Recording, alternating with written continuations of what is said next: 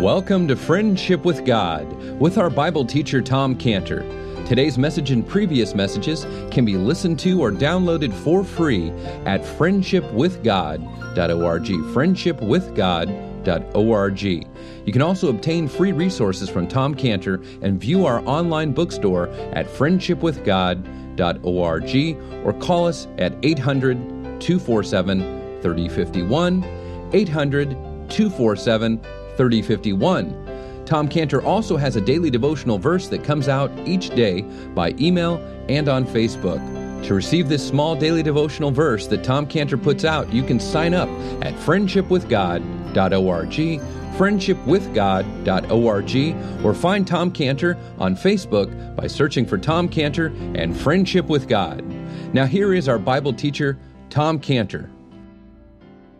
You know, at a certain time in our lives, we planned to have this, and it didn't work out. We don't have it. At a certain time in our lives, we planned on having our health, like we were 25, and that just hasn't worked out. We don't have our health. At a certain time in our lives, we planned on being married and having our spouse, and that just didn't work out, and we don't have that spouse. So what's the answer to all this when life doesn't deliver what we planned and expected and hoped for? That's where Leah's words really help us in verse 20. Leah said, God stepped in and gave me the dowry. He gave me a good dowry. Leah said, God hath endued me with a good dowry. See, Leah sees that Jacob didn't provide a good dowry for her, but as she looks at her sons, Leah says, you know what? God did. God provided this good dowry for me. And in that, we see the key to how to rise above discouragement and depression when life just hasn't worked out. What Leah is saying here is that I didn't get the good dowry from my husband as I dreamed I would, but God gave me a good dowry in the form of all these sons. See, that's a good key for us, to see how God takes care of us, even though it's not what we hope for, it's not what we planned. Because he promises he's not going to leave us. He's not going to leave us stranded in life. And if our loss comes as a result, especially as it comes as a result of following him, the Lord Jesus Christ stepped in specifically on that issue. And he said in assurance in Mark 10, 29 through 30, Jesus answered and said unto them, verily I say unto you, there's no man that's left house, brethren, sisters, father, mother, wife, children, lands, for my sake and the gospel's, but he shall receive 100-fold now, in this time, houses, brethren, sisters, mother, children, lands, and there'll be persecutions, and in the world to come, eternal life. See, this is the beauty of what Leah says in verse 20, when she says, God hath endued me with a good dowry. And when we see her saying this in verse 20, God hath endued me with a good dowry, we see Leah doing the three basic activities that are the will of God for us. In 1 Thessalonians 5:16 gives us the first activity, 1 Thessalonians 5:17, the second activity, and then verse 18, the third activity. What are the three activities that are the will of God concerning you? First one is good. The second one is without ceasing. And the third one is everyone give thanks. That's everything give thanks. That's it. 1 Thessalonians 5:16-18. 16-13. Rejoice evermore, pray without ceasing, in everything give thanks. This is the will of God in Christ Jesus concerning you. So you just have to remember those. You want to remember what they are? Remember RPG, which stands for rejoice, pray, and give thanks. And that'll become the rocket-propelled grenade against Satan, see? The RPG. Rejoice. Leah rejoiced in having a good dowry of 6 sons. Pray. Leah was praying for her husband to dwell with her. Give thanks. Leah declared that her 6 sons came from God. See, that's what she did. That's a good thing she's showing us here. And this habit of giving thanks, it can be transformational in prayer. I mean, here's a homework assignment. This week, before praying for anything, this week, pray for everything. And this week, before praying for anything, think of what to be thankful for and start by thanking the Lord Jesus for something and then pray for your need. See, but, Leah, she's like us. she vacillates, we vacillate. And sometimes she's above her problems and she's praising the Lord and she's giving thanks to God. And at other times, she sinks down and she's complaining and resorting to giving her maid to her husband. But in this statement, in verse 20, when she said, God hath endued me with a good dowry, she's on top. She's rejoicing. She's giving thanks. Leah just has a little bit of trouble with the 1 Thessalonians 5:16 with that word evermore, and a little bit of trouble, rejoice evermore. And Leah has a little trouble in 1 Thessalonians 5:18 with the everything part of in everything give thanks. But for this time, she's doing great. Leah's life, we can see her as a description. We look at Leah, at least in this verse right now, and we say, you know who Leah's like? Psalm 113:9. Oh, she's a Psalm 113:9 lady. He maketh the barren woman to keep house and to be a joyful mother of children. Praise ye the Lord. See, Leah was the barren woman who the Lord made to keep house and to be a joyful mother of her children. That's an interesting word in Psalm 113, verse 9, for keep. When it says he maketh the barren woman to keep house, that word is yashab, not yashav, yashab, which means to sit down or settle down. Today it's a blessing to find a woman who's willing to sit down and settle down in the home and keep house, as it says, with scenes of Carly Fiorina and Hillary Clinton and these women. Then it just encourages women. I want to get out of the home and realize my full potential. It's not here changing diapers. I'll tell you, it's, running HB. I got to get out and be. And women find it stifling to sit down and dwell, keep in the home, and they find that to stay home with the children is like being locked up in a prison cell. And instead of being a joyful mother of children, they see being home as a grumpy prison guard of children. But what a wonderful title for a woman whose dream in life is to stay or dwell at home with her children. And the title is Joyful Mother of Children, Psalm 113. Now, again, Leah expresses her heart when she says in Genesis verse 20, God hath endued me with a good dowry. Now will my husband dwell with me, because I born him 6 sons. She called his name Zebulun. She longs for her husband to dwell with her. And, Leah had a tent, and Rachel had a tent, and every night she watches, Jacob come up that path, dragging his tail behind him. He's so beat, he's so tired. And she knows that Jacob's got a choice that night. Are you going to turn and go into Leah's tent, or are you going to go into Rachel's tent? And every evening, evidently, Jacob just went into Rachel's tent and dwelt with Rachel. And every evening, Leah would watch Jacob, who she kept calling my husband, my husband, my husband. And she would watch her husband go into her sister Rachel's tent, and it would break her heart. And so she just felt so lonely, and she would spend the evening yearning with one hard cry, oh, that my husband would come into my tent and dwell with me. And that was her heart cry, that her husband would dwell with her.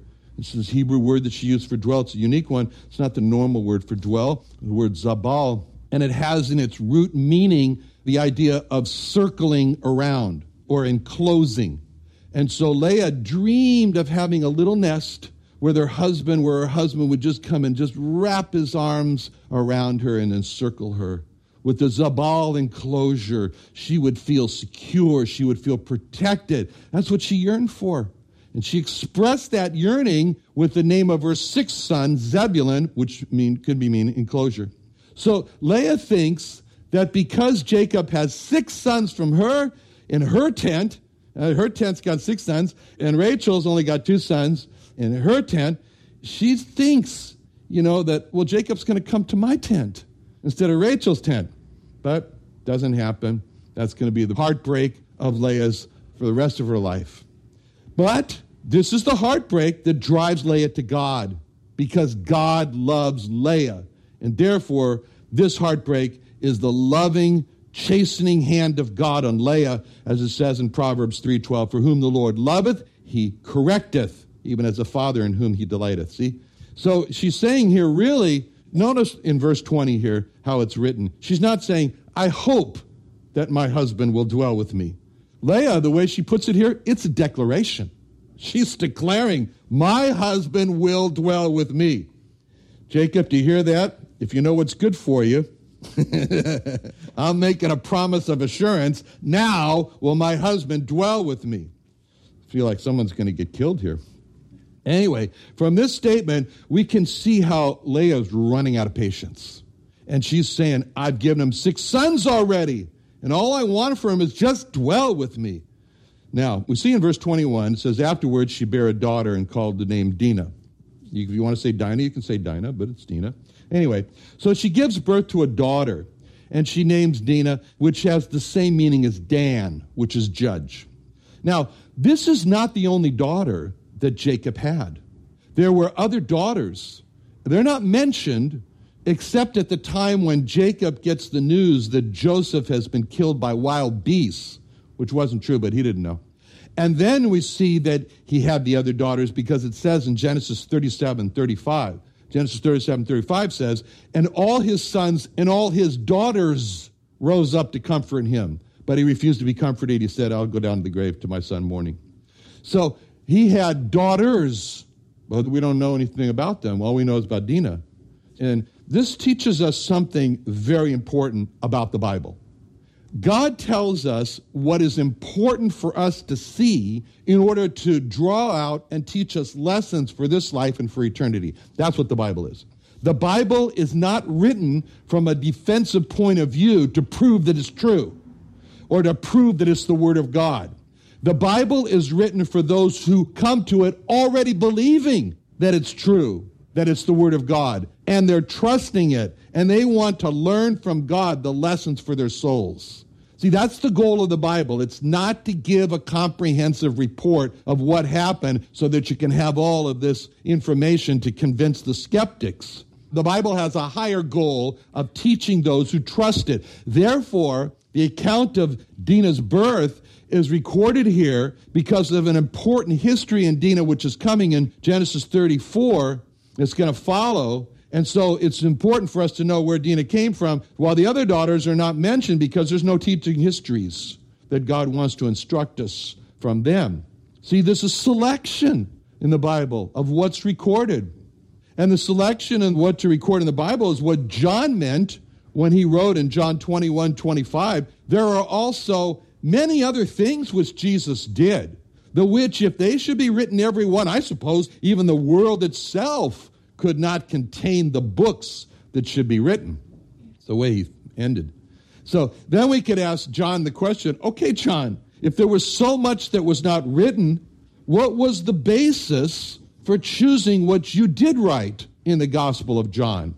And John would answer with John 20:30-31. He would say, I'll tell you, many other signs truly did Jesus in the presence of his disciples, which are not written in this book. But these are written that you might believe that Jesus is the Christ, the Son of God, and that believing you might have life through his name.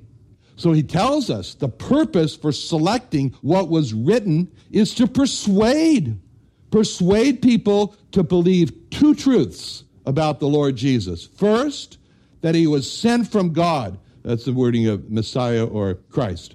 See, that's what Nicodemus said when he came to him. He believed that in John 3:2. The same came to Jesus by night and said unto him, Rabbi, we know that thou art a teacher come from God.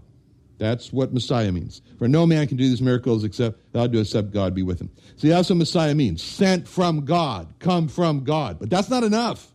That's not enough. The second point is essential to believe that he is the Son of God or God the Son. That's the meaning of the name, the Lord, that's God. Jesus Christ, Messiah, come from God. See, to embrace Messiah, embrace him, embrace Jesus as the Messiah or Christ, as sent from God, and as God the Son, that's the path to life through his name. And that's what John said, that's what I'm doing. That's why I wrote all these things. I selected, he confesses. I selected what to write. I didn't put this down for skeptics to prove to them that this is true. I wrote this down to persuade those who were the lost and the sinful and needed God. Now the focus changes from Leah to Rachel, and we read in verse 22, We read here, and God remembered Rachel, and God hearkened to her and opened her womb. God remembered Rachel. What a wonderful statement. God remembered Rachel. When was the first time that we read in the Bible that God remembered? In fact, it's the first time when remembered is used. What? You can look in your concordance or your iPhone. And God remembered, that's it.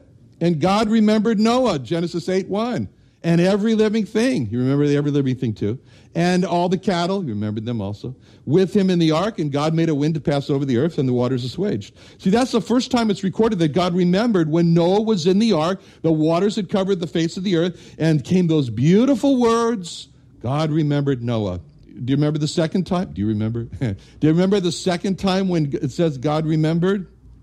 It's very interesting. It's in Genesis 19:29. It came to pass when God destroyed the cities of the plain that God remembered. Who do you think God remembered then? You'd think that, wouldn't you? It was Abraham. God remembered Abraham and sent Lot out of the midst of the overflow. That's why you'd think that. When he overthrew the cities in the which Lot dwelled. See, that's the second time when God destroyed Sodom and Gomorrah. It says God remembered Abraham.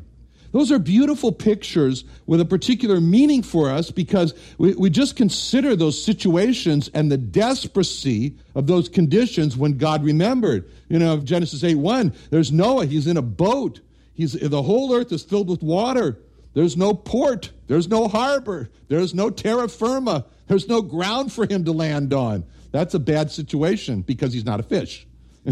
Noah's not a fish. He can't live in the water. The living things in this boat are not a fish, and the cattle are not fish, and they can't live in the water. And so they needed land. They needed the waters to subside for the land to appear. It was in their great need that God remembered Noah and all that was with him in the ark and made the waters to subside. That was the context of God remembered. And second, in Genesis 19:29 was the time when fire and brimstone were going to rain down on Sodom and Gomorrah, and there was no way anyone could be saved from that. But God remembered and saved Lot. And see, the statement there, God remembered, as you saw, it means in Genesis again, God remembers Noah, God remembers Lot in this time of impending doom when they were powerless to save themselves. God remembered to save them. That's our state. That's our condition. In our lives, we sit in a boat like Noah that can only survive for so long. And then rescue's got to come from God. We'll only live so long. And then we're going to die. And if you're a man, it's 76.4 years here in the U.S. Funny how I know that figure so well. Anyway, and then we're going to die. And we must all have God to remember us and rescue us by taking us to heaven. And in our lives, we're like Lot. We're in a place that's destined for judgment. We're dependent on God remembering us to rescue us like he rescued Lot from judgment. That's what's so wonderful. But there's even something, as we were just talking about, and then Genesis 19:29, it's wonderful. God remembered Abraham and sent Lot out. It doesn't say God remembered Lot and saved him. It says God remembered Abraham and saved Lot. Why is that important? Because it says Abraham was a friend of God. And Abraham prayed for Lot. In the same way, Lot was dependent on God to remember Abraham to save him. Maybe Lot would pray, Lord, remember Abraham. I know you don't have, there's not so good in my life, but remember him at least. Yeah? If Lot were to pray like that, remember Abraham. And when we pray for our rescue, we should pray, Lord, remember your son, the Lord Jesus Christ, and remember how he died for me, and then rescue me. Remember the blood of your son, the Lord Jesus Christ, and remember how it was shed for me, and then save me. See, God remembered Abraham and sent Lot out of the midst of overthrow. So the fact that this statement, God remembered, has been used in the setting of Noah on the waters of death, Lot in the city of death, and now used for Rachel in her barrenness, causes us to see that Rachel, wanting to have children, was as helpless as Noah and Lot. Her only hope could come from God remembering her. And having remembered, it says, and he hearkened to her. It says that, and he hearkened to her. So again, God heard Rachel's prayers. Beautiful picture. Again, Rachel praying to God. Many people go through life and never pray. They face terrible, desperate situations. They refuse to pray. There's such a relief. There's such a release to hear someone say, let's pray. You ever felt that way? You're all tensed up and someone says, let's pray. And it's like you turned the pressure cooker and you let the steam out. To say, let's pray, is to say what Jehoshaphat said when he saw this innumerable group of armies coming against him from Syria, Ammon, and Moab. Pastor Chappell just got back from the Golan Heights in Israel, and he said the soldiers were scared. And said, why? We saw Russian jets flying back and forth. That's a scary sight. This was a scary sight for Jehoshaphat. He saw an innumerable army. They weren't coming for a picnic. They were coming against him. He looked at the situation. He had no option. He was desperate. And Jehoshaphat essentially said, let's pray. And the text of his prayer is given to us in 2 Chronicles 20, verse 5. 2 Chronicles 25. Jehoshaphat stood in the congregation of Judah and Jerusalem in the house of the Lord before the new court and said, O Lord God of our fathers, art thou not God in heaven? Rulest thou not over all the kings of the heathen? In thine hand is there not power and might, so that none is able to withstand thee? Art thou now our God, who dost drive out the inhabitants of this land before thy people Israel, gave us to the seed of Abraham, thy friend forever? And they dwelt therein and have built thee a sanctuary therein for thy name, saying, if when evil come upon us, and as a sword, judgment, pestilence, famine, we stand before this house in thy presence, thy name is in this house, cry unto thee in our affliction, then thou wilt hear and help. Now behold, the children of Ammon and Moab and Mount Seir, whom thou wouldst not let Israel invade, when they came out of the land of Egypt, but they turned from them, destroyed them not. Behold, I say how they rewarded us to cast us out of this possession, which thou hast given us to inherit. O God, wilt thou not judge them? For we have no might against this great company that cometh against us. Neither know we what to do, but our eyes are upon thee. See, that's the key to his prayer. We have no might against this great company that cometh against us. Neither know we what to do, but our eyes are upon thee. That's what prayer is. It's to confess we have no power or ability to deal with this. It's to say we have no might. That's what prayer is to confess that even if we have the strength, we don't know what to do. We don't have the knowledge. Neither know we what to do. That's what prayer is. Change the focus from ourselves to God, but our eyes are upon thee.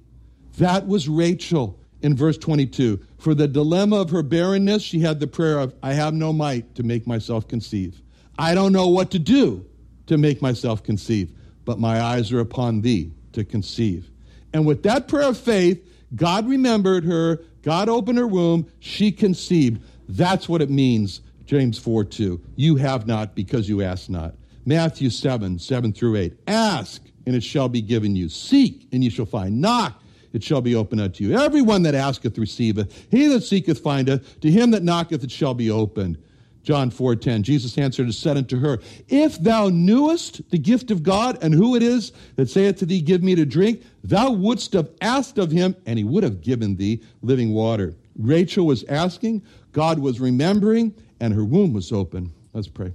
Father, thank you so much for your word this morning. Help us to remember it and to learn the lessons that change our lives. In Jesus' name, amen.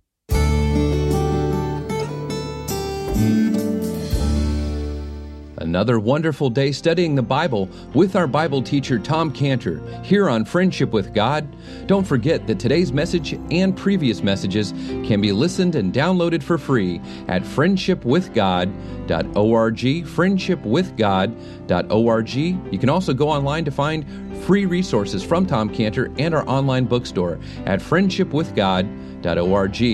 You can also find Tom Cantor on Facebook, and you can also go to friendshipwithgod.org to sign up for his daily devotional verse.